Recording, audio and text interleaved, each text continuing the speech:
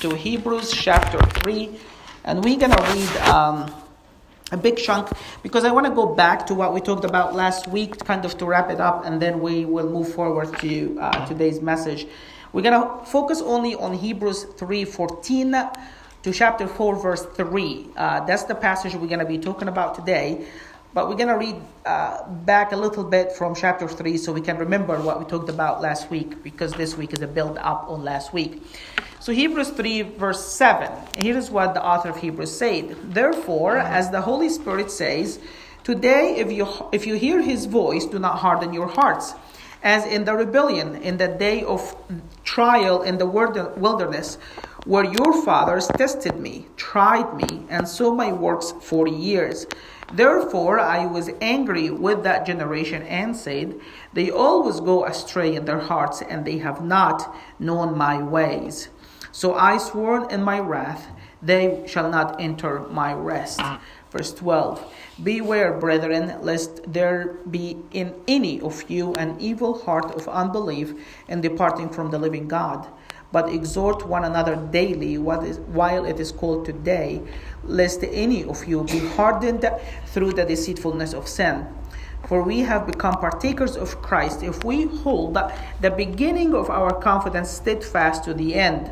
While it is said today, if you will hear his voice, do not harden your hearts, as in the rebellion. Verse 16. For who having heard rebelled? Indeed, was it not all who came out of Egypt led by Moses? Verse 17. Now, with whom he was angry 40 years, was it not with those who sinned, whose corpses fell in the wilderness? And to whom did he swear that they would not enter his rest, but to those who did not obey? So we see that they could not enter in because of unbelief. Therefore, since a promise remains of entering his rest, let us fear lest any of you seem to have come short of it. For indeed the gospel was preached to us as well to them, but the word which they heard did not profit them, not being mixed with faith in those who heard it. For we who have believed do enter the rest. Amen. So we have been talking about how the author of Hebrews argued through the first 10 chapters pretty much that Christ is superior to the Old Testament. We have seen in chapter 1, verse 1 to 3, that he is superior to the prophets. We have seen from verse 4 in chapter 1 all the way till the end of chapter 2 that he's superior to the angels. Now, starting chapter 3, we have seen that Jesus is superior to Moses. Again, if you remember, the author of Hebrews spent verse 1 to verse 6 arguing how Jesus is superior to Moses. He said that even though both were faithful, Jesus is greater in as much as the builder deserved more honor and more glory than the building, and Moses was a servant in his house, but Jesus is the Son of God in the house, and that's why Jesus is superior. After the author of Hebrews presented his theological argument that Jesus is superior to Moses, chapter 3, verse 1 to 6, now he went up to talk about the followers of Moses versus the followers of Christ. And he quoted Psalm 59, verse 7 to verse 11, and that's in chapter 3, Hebrews 3, 7 to 11 as well. And then he talked about an application and an exhortation from that quote from Psalm 95 and apply that to his hearer, the readers of the book of Hebrews. You guys are with me? So Hebrews 3 is starting from verse 7 all the way till the end of chapter 4. There is 3 main points. There is that quotation from Psalm 59. Then there is the application, which is chapter 3, verse 12 to verse 15.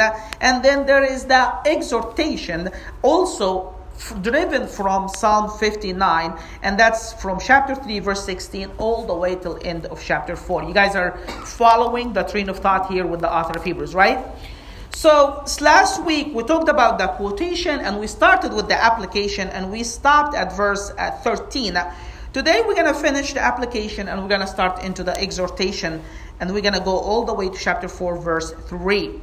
So now, when it comes to still applying the point of Psalm 59, the author of Hebrews tells us here in verse 14 of chapter 3, he says this. He says, let me find that verse, 15, 13, beware, okay. It starts actually, it says by this, for we have become partakers of Christ if we hold the beginning of our confidence steadfast to the end. That's verse 14. Now, the word that he used here, partaker, and the word steadfast that he also used is actually both in Greek kind of business terms. The idea here is this. The author of Hebrews is telling us that we kind of entered into a business agreement with Christ.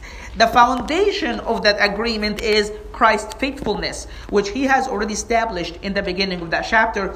Even in chapter 2, he talked about Jesus being a faithful high priest. But the idea also is we also need to be faithful in following Christ.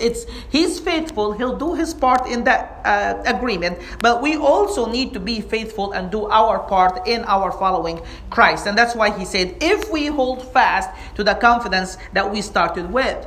And remember, he's applying Psalm 59 to his readers. And remember that Psalm 59, we talked about that last week, is pretty much an analogy or like an explanation of the events that took place in Numbers 14, when the children of Israel rebelled against God in Kadesh Barnea, right before they entered the promised land. You guys remember that? And they ultimately defied God, and they refused to believe the promises of God, and they rejected God ultimately. So the author of Hebrews here is again drawing our attention to that generation.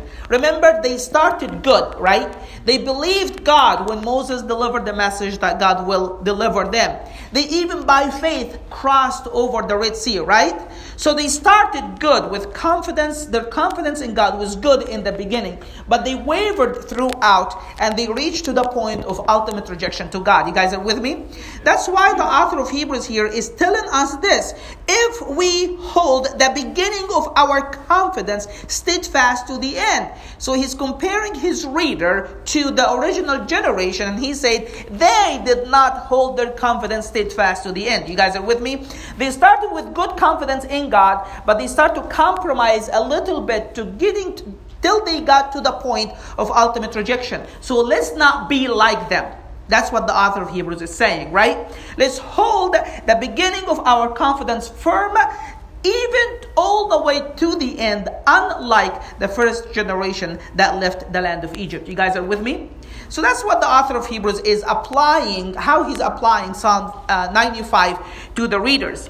And then he quotes Psalm 95 again. While it is said, today, if you hear his voice, do not harden your heart as in the rebellion. I don't think the author of Hebrews here is trying to introduce a new idea or new theology. He might be just quoting the psalm again to wrap up all what he has been telling us so far. That today is the time when we have to hear the voice of God. Unlike the children of Israel, when they heard the promises of God, yet they refused to obey it and refused to enter the land of the promise. So he's just saying, wrapping up his application now from Psalm 95 and say, let's act differently than the first generation that left the land of Egypt. Amen? Amen. And then he moves on from the applications of Psalm 95 to the exhortation of Psalm 95. How his readers should live their lives in the light of Psalm 59. And he divides that into two main points.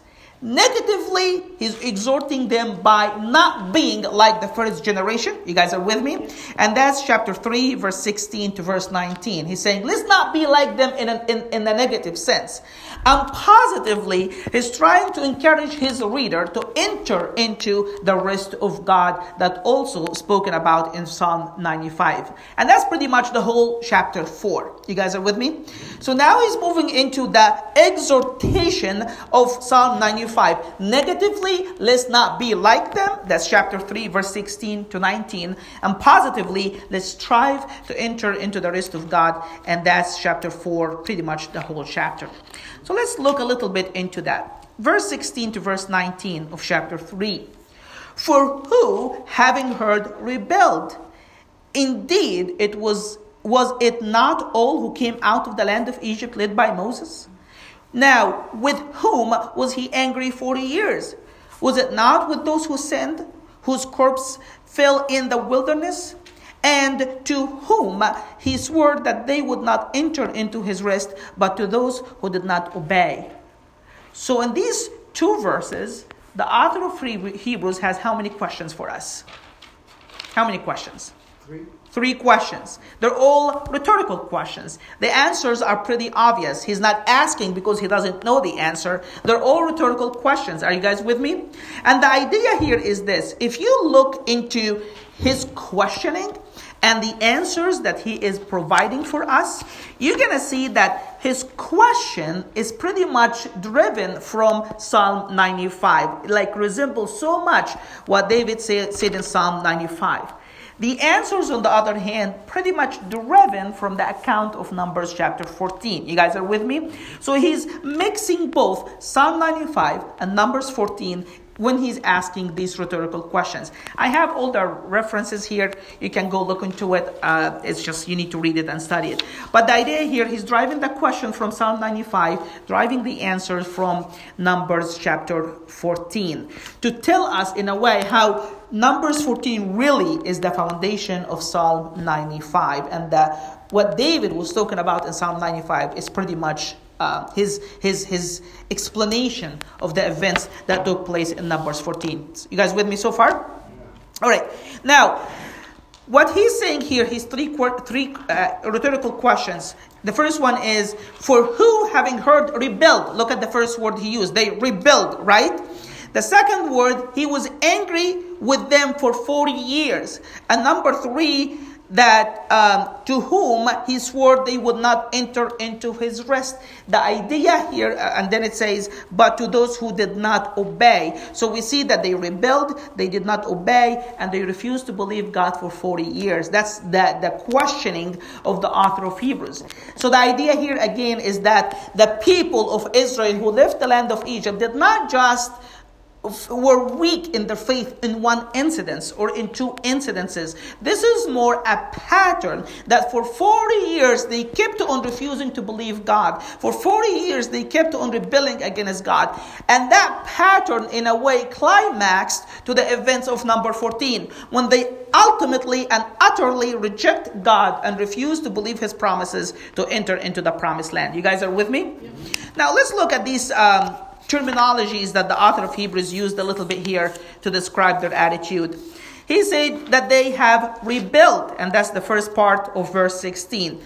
And that takes us pretty much directly to Numbers 14, when the children of Israel openly refused to obey God. God promised them that they would enter into the land of the promise, but they openly and utterly refused to trust God, and they forgot all His faithfulness in the past, and they declared that God is not able to fulfill what He has promised them. Amen? Amen. And the emphasis here on the word all, it's all who got out of the land of Egypt, who were led by Moses.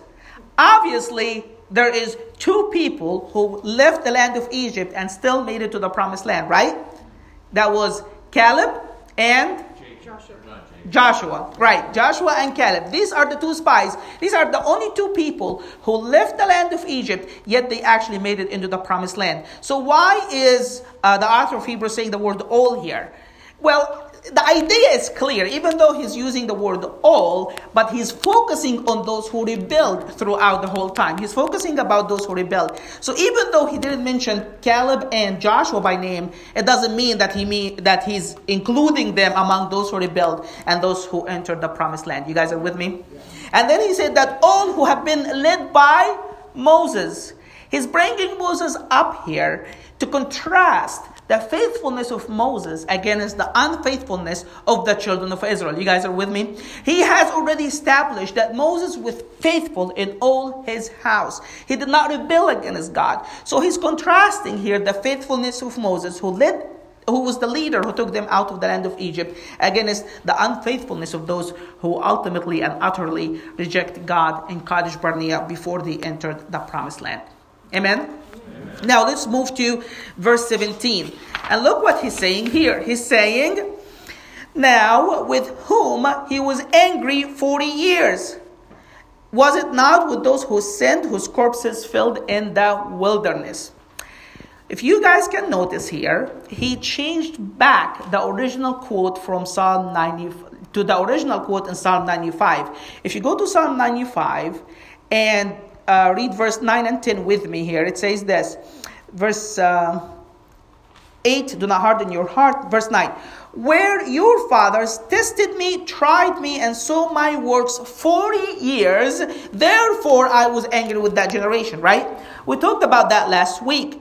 The original Septuagint and the Hebrew Bible as well doesn't say that they tried God for 40 years and after that God was angry with them. It says that God was angry with them for 40 years because they refused to believe God. You guys are with me? We talked about that last week and we said that the author of Hebrews, it seems like he's on purpose changed the wording that the 40 years is not a time of wrath, it's a time of grace to show his hearer that they cannot keep on ignoring the grace of God. You guys remember that? But now in verse 17, he's going back to the original Hebrew and Greek. And he's saying that now with whom he was angry 40 years. So now the 40 years are time of wrath, not a time of grace. Have I lost you already or not yet? Not yet? So he's going back to the original Hebrew. Why is he doing that? Well, it seems like in the Old Testament, if you look back, you're going to see that the 40 years in the Old Testament sometimes are referred to as time of grace and sometimes are referred to as a time of wrath. So the idea is actually overlapping throughout the Old Testament. You're going to see that these 40 years are a time of grace in many times. Exodus 16:35, Deuteronomy 2:7, and Nehemiah 9:21. In these three incidents, for example, the Old Testament speaks about these 40 years being the time of grace. Amen? But in other incidences, we see that these 40 years are time of anger, time of wrath of God against his people who kept on trying him. Particularly in Numbers 14, 33 to 34, and in Numbers 32, 13. So in these two incidences, we see that these 40 years were time of wrath. You guys are with me? So in the Old Testament, sometimes they're described as time of grace, sometimes are described as time of wrath. And maybe that's exactly what the author of Hebrews is doing here. He's just reflecting on how the Old Testament were seeing this time. He described it as time of grace, and he also described it as time of wrath. But the idea to his readers is simply the same. That God's grace is not an open-ended invitation. That if God would have waited 40 years, he ultimately executed his judgment. So that's a warning to his reader, right? That even though God is being gracious with you, it doesn't mean that God will not judge you. And it can be also a warning to his reader that even though God executed judgment throughout 40 years, he ultimately rejected them and refused to take them back at any cost. So even though you are experiencing God's judgment incrementally now, do not harden your heart. Otherwise, you're going to end up being utterly rejected by God. Amen? Verse 18, it says this. This is how he started his third rhetorical question. He said, let me find that verse. And to whom did he swear that they would not enter his rest, but to those who did not obey? We don't see that in a way as clear as possible in Psalm 95, but we see that verse referencing heavily Numbers 14:43, where Moses is telling the people this: you turned away from the Lord in disobedience. So we see in Numbers 14 that Moses is telling the people, you are disobeying God, you're not obeying him. And that's probably what the author of Hebrews was referencing here. To whom God executed his judgment is on those who disobeyed him. As a matter of fact, Moses told us this in the same Numbers 14:22. God told the people, 10 times you have been disobeying me. 10 times you have been testing me. Since the time you were even in the land of Egypt, you kept on trying me. You kept on disobeying me. You kept on rejecting me. So I want to show you here that the idea is constant disobedience, constant rejection of God. This is not a one-time incident. This is a pattern of the children of Israel who kept on rejecting and kept on refusing the living God. And then Everything climaxed in Kadesh Barnea when God ultimately rejected them, and he swore by an oath that they will never enter into his rest. You guys are with me so far? Now, let's move on to verse 19. And here is what verse 19 says. Verse 19. So we see that they could not enter in because of... Now, this is one scary verse, you guys. We see, let's say that verse together. We see that they could not enter in because of unbelief. Now, the word unbelief, we don't see it in Psalm 95 at all. We see that the word disobedience all the time in Psalm 95. But we don't see the word unbelief. But the author of Hebrews is introducing, he mentioned it before, but he's using that word here primarily to reflect Numbers 14 verse 11. Again, everything is based on that incident in the book of Numbers. When he said this, how long would they not believe me with all the signs which I have performed among them? That's God speaking to Moses, and he's talking about the children of Israel, and he said, how long will they not believe me? They're acting in disbelief. And that's what the author of Hebrews is telling us here. They did not trust God. They did not believe him. He even warned us earlier. We talked about this last week. He said, make sure that there is none among you have an evil heart in unbelief in departing from the living God. Remember that from last week? So the unbelief is a foundational theology for the author of Hebrews, that the people of Israel did not enter into the promised land because of unbelief. And if they did not enter because of their unbelief, you also might have the same fate and not enter into the very promise of God because of unbelief. You guys are with me? You guys are with me? This is scary time, scary scripture. Now, look what he said here. Verse 19, he said this, for we see that they did not want to enter into the promised land. Does it say that? Verse 19. So we see that they did not want to enter into the promised land. They could not. They were not able. Correct. So it's not that they did not want to. They could not enter into the promised land. The author of Hebrews again here might be taking us back to Numbers 14. After God sworn by an oath through Moses that this generation will not enter into the promised land. You guys know what they did? They said, oh, no, we'll go in now. After God said with an oath they're not going to get in, they decided not to believe God again. And they formed an army and they marched into the promised land. And what happened? They got defeated. Because again, they did not believe God once more. God said, I give you the land. They say, no, you can't. God said, okay, I'm not going to give you the land. They say, no, we're going to go in. It's like whatever God said, they just want to do the exact opposite of what God has told them now to do. You guys are with me? And they could not enter. Obviously, they could not enter because they got defeated in the battle. But the idea here is this, that the author of Hebrews is telling us what held them back from entering into the promised land was not just that they were physically defeated by another army, but because of their unbelief.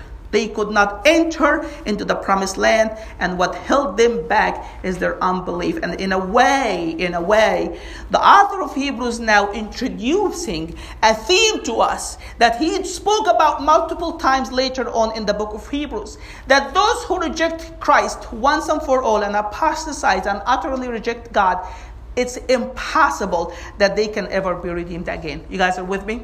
He's saying that the children of Israel during that day in Kadesh Barnea, they utterly rejected God, and there was absolutely no way that they could ever be redeemed again. They could not enter the promised land. It's a done deal for them. And he elaborated on that later on in chapter 6, chapter 10, chapter 12. He kept on warning that those who utterly reject Christ will get to the point that it will be impossible that they will ever come back to salvation. And he introducing this idea right here. They did not enter into the promise of God. Why? Because of unbelief. They refused to believe and trust God.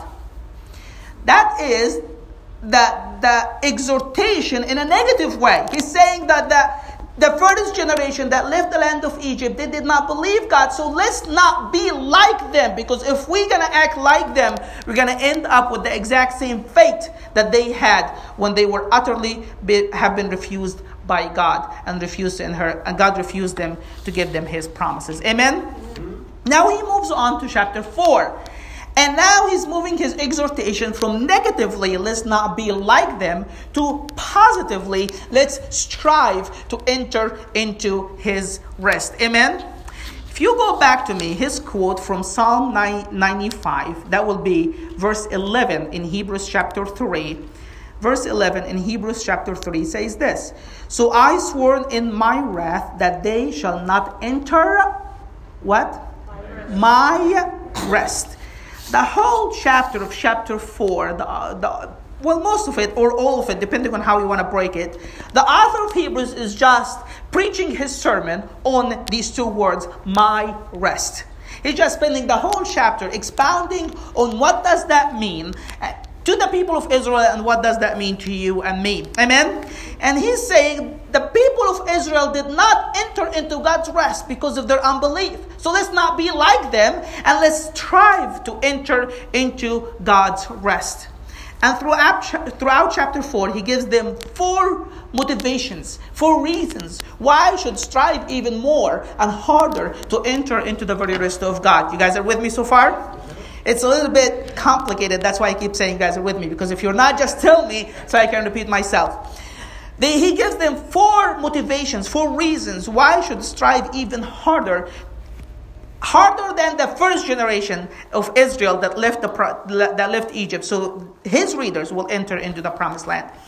The first reason is they should strive harder because the promise remains, and that's verse 1 to verse 3 of chapter 4. Number 2, they should strive harder because the rest remains, and that's part of verse 3 all the way till the end of verse 10. Number 3, they should strive to enter into the rest because the word of God is living. Number 4, they should strive to enter into the rest because we do not have a high priest who cannot sympathize with us. That's the 4 reasons. Throughout chapter 4, the author of Hebrews kept on encouraging his readers to positively strive to enter into God's rest. Amen? We're going to do the first one today, probably number 2 and 3. We're going to do it next week, and then in 2 weeks from now, we're going to close with the last motivation thing that he gave them why they should enter into the rest. Chapter 4, it starts by saying this: Therefore, since a promise remains of entering into his rest, let us fear lest any of you seem to have come short of it. I'm reading from the New King James, but actually the Greek goes like this: Therefore, let us fear lest any one of us should come short of it, since the promise remains to enter his promise. Okay? So it starts by saying, let us fear.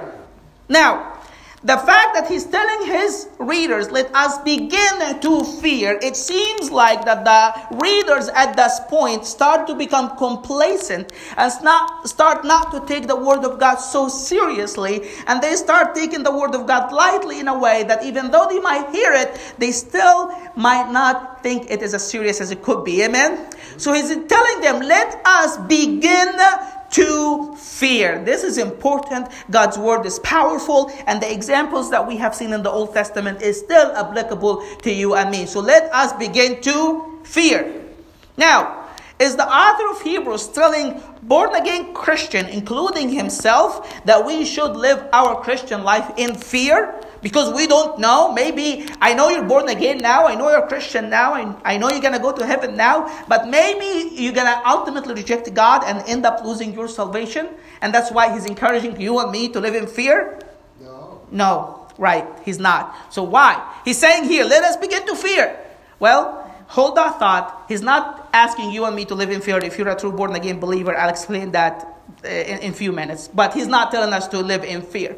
And even the text, he said, let us begin to fear lest any of us, so that none among us will be like them. You guys are with me? He's including himself. Let us begin to fear, including himself, that he should also begin to fear. But I believe that this is just his pastoral kind of talk to people. He always include himself among his reader. Not that he's afraid of his salvation, but more to say, hey, let's do this together. Let's walk this Christian walk together. Let's walk the perfection of the Christian walk together. And that's why he's including himself among them as well. Amen? And then he said, let us fearless, any of us should fall short of entering into God's rest. And then he says in the beginning, should have put the verses in the text, since the promise remain of entering his rest. Amen? And he uses the word promise, since the promise remains. Now, this is the first time the author of Hebrews used the word promise in his book. But if you read throughout the book of Hebrews, the promise of God is an essential foundation to his theology and his encouragement to the people that were reading his book, to his hearers. He kept on going back to the promises of God because for him, it is the foundation why we should strive on, keep on going in our Christian walk, because we have the promise of God and we should trust that promise. Remember, unlike the children of Israel back then, they did not trust the promise of God, right? We should not act like them. We should trust the very promises of God. And throughout the book, he treats his hearers and he keeps reminding them that they are the heirs of the promise of God. You guys are with me? In chapter 6, verse 12, he says this, that you do not become sluggish, but imitate those who through faith and patience inherit what? The promises. They are the promise heirs. Chapter 6, verse 17. Thus God determining to show more abundantly to the heirs of the promise, that's you and me, the immutability of his counsel, he confirmed it by an oath. Chapter 9, verse 15. Those who are called may receive the promise of eternal inheritance. Amen? If you and me are called, we are to receive the promise of eternal inheritance. Chapter 8, verse 6. But now he has obtained a more excellent ministry, that's Jesus. And as much as he also a mediator of a better covenant, the new covenant that you and I have with God, which is established in what? Better promises. Chapter 10, verse 23. Let us hold fast the confession of our hope without wavering, for he who promised is faithful.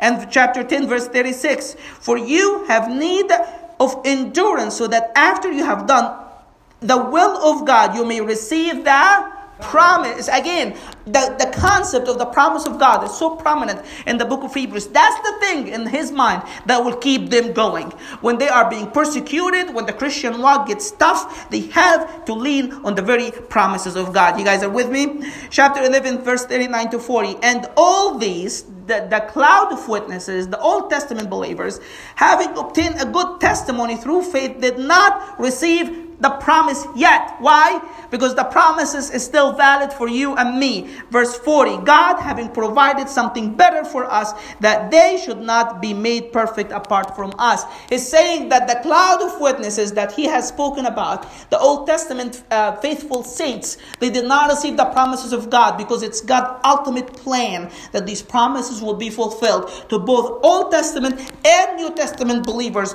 all at once in Christ. You guys are with me? So the promise of God that he starts speaking about here is an essential theme of his book. And we should rely on the promises of God in every single day in our Christian walk. Amen? Amen. And then it says here, while the promise remain to enter. What is he talking about here? What promise has God has given you and me as New Testament believers that we still can enter into God's rest? The author of Hebrews here is probably referring back to the quote from Psalm 95 that David said, today, if you hear his voice, do not harden your heart, as in the day of wilderness when your forefather tested me and tried me for 40 years. Therefore, I was angry with them and I swore in my wrath, they shall not enter my promise. Amen? Even though it is not explicit in Psalm 95, yet it is implied. When David said, today, if you hear his voice, do not harden your heart. He's saying this in a way, in an essence. Again, it's implied, not explicit. That the only reason that first generation did not enter into the promised land is that because they rebelled, they disobeyed, and they did not believe. Therefore, God has sworn in his promise, in his wrath, that they will not enter into his rest, right? But the very first word of that psalm is this: today, you and I, if you hear his voice, do not harden your heart, so we not end like them, not inheriting the promise of God. Amen? So the idea here is this: if you actually hear the voice of God, if you actually soften your heart, you will end up inheriting the rest of God. You guys are with me? So again, even though it is not explicit in the psalm, it's definitely implied. And the author of Hebrews will expound on that tremendously later on from verse 3, the end of verse 3, all the way to verse 10. He's expounding on that, how the promise still remains for us to enter into the rest. So he said, while the promise remained to enter his rest, right? What is rest here means? What is the author of Hebrews is talking about? There are two main camps here to try to understand what does the word rest mean.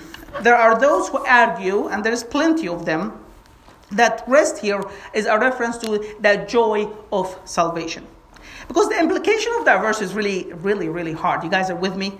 If the author of Hebrews is talking to genuine believer and he's saying that there's a chance that you might not enter into God's rest, that's huge, right? So the idea here is what he's actually talking about is, in a way, essential to understanding your salvation and my salvation, and how we actually might have eternal life, and how sure we should be that we're going to have eternal life. This is important, right? So what does the rest here means?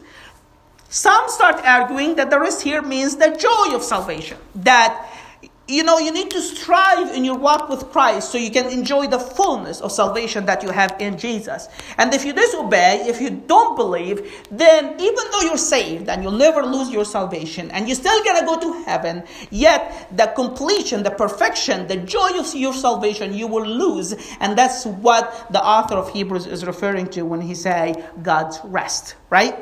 That's one camp. The second camp is that rest here is actually a reference to your eternal salvation. That you live here your life, and once you die as a believer, you enter into God's rest, which is heaven. And he's saying, let's all strive to enter into that rest. The implication here is, it depends on what you can do in a way, because you might ruin it and you might not end up there, right? So which one is it? Is the author of Hebrews talking about the joy of salvation, or he's talking about your eternal salvation? I personally believe that once you're a Christian, you cannot perish, you cannot die and lose your salvation. I don't think that this is what the scriptures say. So every part of me want to believe it's option number one, because I feel like it will line up more with the rest of the scripture. But it's really hard in the context of the whole book of Hebrews to imagine that here he's talking about the joy of salvation. He's most likely talking about option number 2. Remember, the whole book is written to people who were considering totally rejecting Christ, leave Christianity, and go back to Judaism, right? That the concern that the author of Hebrews have with his reader is not that they're not walking the perfection of their Christian walk. He's worried that they might abandon the old Christian walk altogether, leave it, and go back to Judaism, right? That is the overarching theme throughout the whole book. It's really hard for me to imagine, just by being faithful to the text, that somehow he deviated from the overarching theme here to go back to talk about losing the joy of salvation. Chances are he's talking about losing your eternal salvation. That's pretty much what he's warning us from. Amen? So does that mean that he's concerned that, because he say, let's strive to enter into his rest, does that mean that the author of Hebrews, including himself among those who should fear and be worried about losing their eternal salvation? The answer is still no, and I'll show you that in a little bit. Just keep all of that in mind. Amen? So let's strive, he said, to enter as long as the promise remains, to enter into his rest. Let's strive that none of us will fall from that promise. And then he said this: for we have heard the good news preached to we also have heard the good news preached to us. We also have heard the good news or the gospel preached to us. When he said we also, what he's comparing us to? He's comparing us to the first generation that left the land of Egypt, right? He's saying they heard the good news, but they did not enter into God's rest. So we also heard the good news. They heard good news, and you and me also heard good news. But let's strive enter into God's rest in spite of the fact that we shared the initial experience of hearing the good news. They did not obey it. They were abandoned away from it. Let's not be like them. For even though we also heard the good news just like them, we need to strive to enter into God's rest. Now, what is he talking about? That the first generation, that the Israelites who left the land of Egypt heard the good news. He's probably referring to many verses in the Old Testament, in Exodus 19, Exodus 23, where God sent Moses to tell him that the promises of God, that they will enter into the promised land. You guys are with me? Many times God promised that first generation that He will deliver them out of the land of Egypt. He will lead them into the land that flows with milk and honey. They had the promises of God so abounding, yet that good news that they heard through Moses, that they will inherit the promised land, they ultimately rejected these promises. Amen? And they refused to trust God that He will lead them, that He is able to get them into the promised land. For we also heard the good news. Remember what He said in chapter 2, in the beginning of that chapter? How shall we escape if we neglect such a great salvation that was spoken first by the angels in the Old Testament, and then it was spoken to us by the Lord Himself and confirmed by the signs and wonders? So He's linking us again that the same message was delivered through the Old Testament and the New Testament in chapter 2, verses 1 to 3. He's bringing that back up to our memory here and say, remember, I talked about that already. The Old Testament generation heard the same message that was spoken to us lately. You guys are with me? Even the very first of chapter 1, you remember what he said? Very first 2 verses, God in times past has spoken to our forefathers through the prophets, but has in these last days spoken to us how? In His Son. So He takes us over and over. That's His theme throughout the book so far, that the same message that was preached to the Old Testament saints, the Old Testament people, is also preached to us. It's just different deliverers, different messengers that God has sent. You guys are with me? And then it says this, for we also have heard, let's read that together. Verse 2, chapter 4, verse 2. For indeed the gospel, the good news, was preached to us as well as to them. But the word which they heard did not profit them. Look at this. The word which they heard. Again, the word here, logos, the same word that describes Jesus in John chapter 1. He talks about that like a lot later on in the chapter. In verse 12, he said that the word of God is living and is sharper than every double-edged sword. So he's telling us that word that God has spoken through the prophets of the Old Testament, that word that God has spoken now to us through His Son, that word that is living and sharper than every double-edged sword, is that exact same word that was preached to the Old Testament people that is being proclaimed to you as my readers right now in the New Testament of the book of Hebrews. The only difference is this: when they heard the word, it did not profit them. Why? Here is the reason: not being mixed with faith in those who heard it. This is an astonishing wording and an astonishing warning to every single person living right now, nowadays. You guys are with me? What the author of Hebrews is telling us this: what gets people saved is not just hearing the promises of God and hearing the word and the good news that God is delivering to them, right? What will get people saved is that when they hear this word, it should be received by faith in their heart. And he's using the first generation that left the land of Egypt as an example. They heard the good news. They heard about the faithfulness of God. They heard and experienced the power of God. They knew that God has promised them that they will enter the promised land. And in spite of the fact that they heard the good news, it did not benefit them a bit. Why? Because when they heard it, they did not believe it. And I'm telling you, that's the very exact warning that God is sending to every single person nowadays. If you're hearing me today, this is the warning that God has for you. Listen, the gospel is good news. That's what the author of Hebrews said. There is good news in the scripture. You and I are sinners against the holy and the righteous God, and we have been separated from His righteousness for all eternity. And there is nothing we can do to be made right with God. You guys are with me? This is bad news. But Jesus came from heaven. He died on the cross. He paid in full the penalty of your sins and my sins before the holy and the righteous God. And the same Jesus who died on the cross rose again on the third day. And because He's alive, He can change your life and He can bring you today into the very family of God. He can wash your sins clean and you can be a child of God who will inherit eternal life from today forward. Amen? Amen. This is as good of a news as good news can ever get. But the question is, would you believe it today? Would you say, yes, God, there's nothing I can do. There's no good works I can bring to you to make myself right with you. Today, I choose to believe your word and your promises. Or would you start acting like, yeah, I know about this. I hear about it on Sunday. But you know what? I don't want to believe it. I don't think God is that angry about my sins. I think I can fix it on my own. I'm going to keep on trying. I'm going to keep on doing good works. I might start to figure it out on my own. Today, when you hear the voice of God, do not harden your heart. Amen? That's what David told us. That's what the Holy Spirit began the whole story with. Today, if you hear His voice and hear the good news, do not harden your heart in unbelief, because that first generation was rejected because of their unbelief. And if you say no to the promises of God today, you also will be rejected.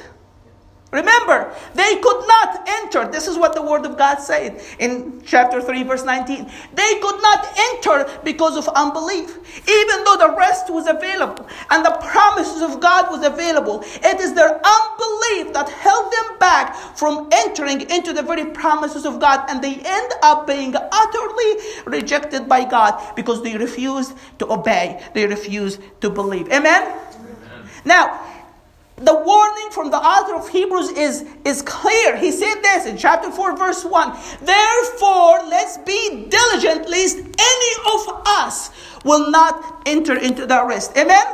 That means you, that means me, that means every single person in this room. You are object to reject God to that effect if you do not believe His word and His promises when He's speaking to you. Amen? The word did not profit them, not being mixed with faith in those who heard it. The choice is yours today. You can hear the good news of God and say, God, I believe. Or you can hear the very good news of God and say, God, I choose not to believe. I don't believe it. I don't trust it. And I'm not going to accept it today. It's your faith in the word and the promises of God that will make you enter into heaven, into God's rest, or never enter into God's rest and be utterly rejected. Amen? Amen. This is scary, but it's the word of God. Amen? Amen. And then he says this. For we who have believed, this is the good news. Amen? For we who have believed do enter the rest. Amen? Amen. Now, he's speaking about entering the rest as a promise, right? Is the promise something that already happened or something that will happen in the future? The promise is usually for something that will happen in the future, right? If I promise Brother Emmanuel $10, okay, and you still don't have the $10, you just have to trust my word that I will give you the $10 eventually. Yeah. If I give you the $10, you have it in your pocket, it's not a promise anymore, right? Now, he's talking about the promise of God as a future thing, right? The promise still remains, and he's trying to encourage his readers to enter into that rest of God based on that promise of God. Amen? Yet look how he's wording this part of verse, 4 or something. 3. For we who have believed will enter the rest. They say, do enter. It's a present tense. You guys are with me? He's using present tense to talking about an event that hasn't happened yet. You guys follow me? He does not say, for we who believe will enter into the rest. He said, we who believe do enter into the rest. Why? Because unlike the first generation that heard the word of God and did not have faith, the author of Hebrews had faith. Amen? So even though he has not yet seen the fulfillment of that promise, yet he trusts that God is faithful, that the one who promised is faithful, and that he will surely enter into the very rest of God. That's why he's speaking about it in present tense, not in future tense. Amen? That's faith. That's what makes all the difference when it comes to our relationship with God. You guys are with me? That's why I told you earlier, is the author of Hebrews, when he says, let us fear, is he's including himself that he might lose his salvation? And I told you no. And then later on, I pointed something else as well. When he said, I can't remember what I said now. Anyways, it says, for we have heard the good news preached. Let's strive to enter into his rest. All this stuff that he's telling his readers, is he including himself among those who will not believe and perish? No. He's just speaking as a pastor. He's just trying to encourage his readers, saying, I'm just part of you. I'm not better than you. Just his way of saying it. But when it comes to his own personal belief, he's saying this: we who believe do enter the rest. It's not a matter of if, it's a matter of assurance. We know for sure that we're going to enter into the very rest of God. Amen? Why? Because he promised it and he's faithful to fulfill his promise. Amen? That's why the author of Hebrews is encouraging his reader to do enter the rest, because the promise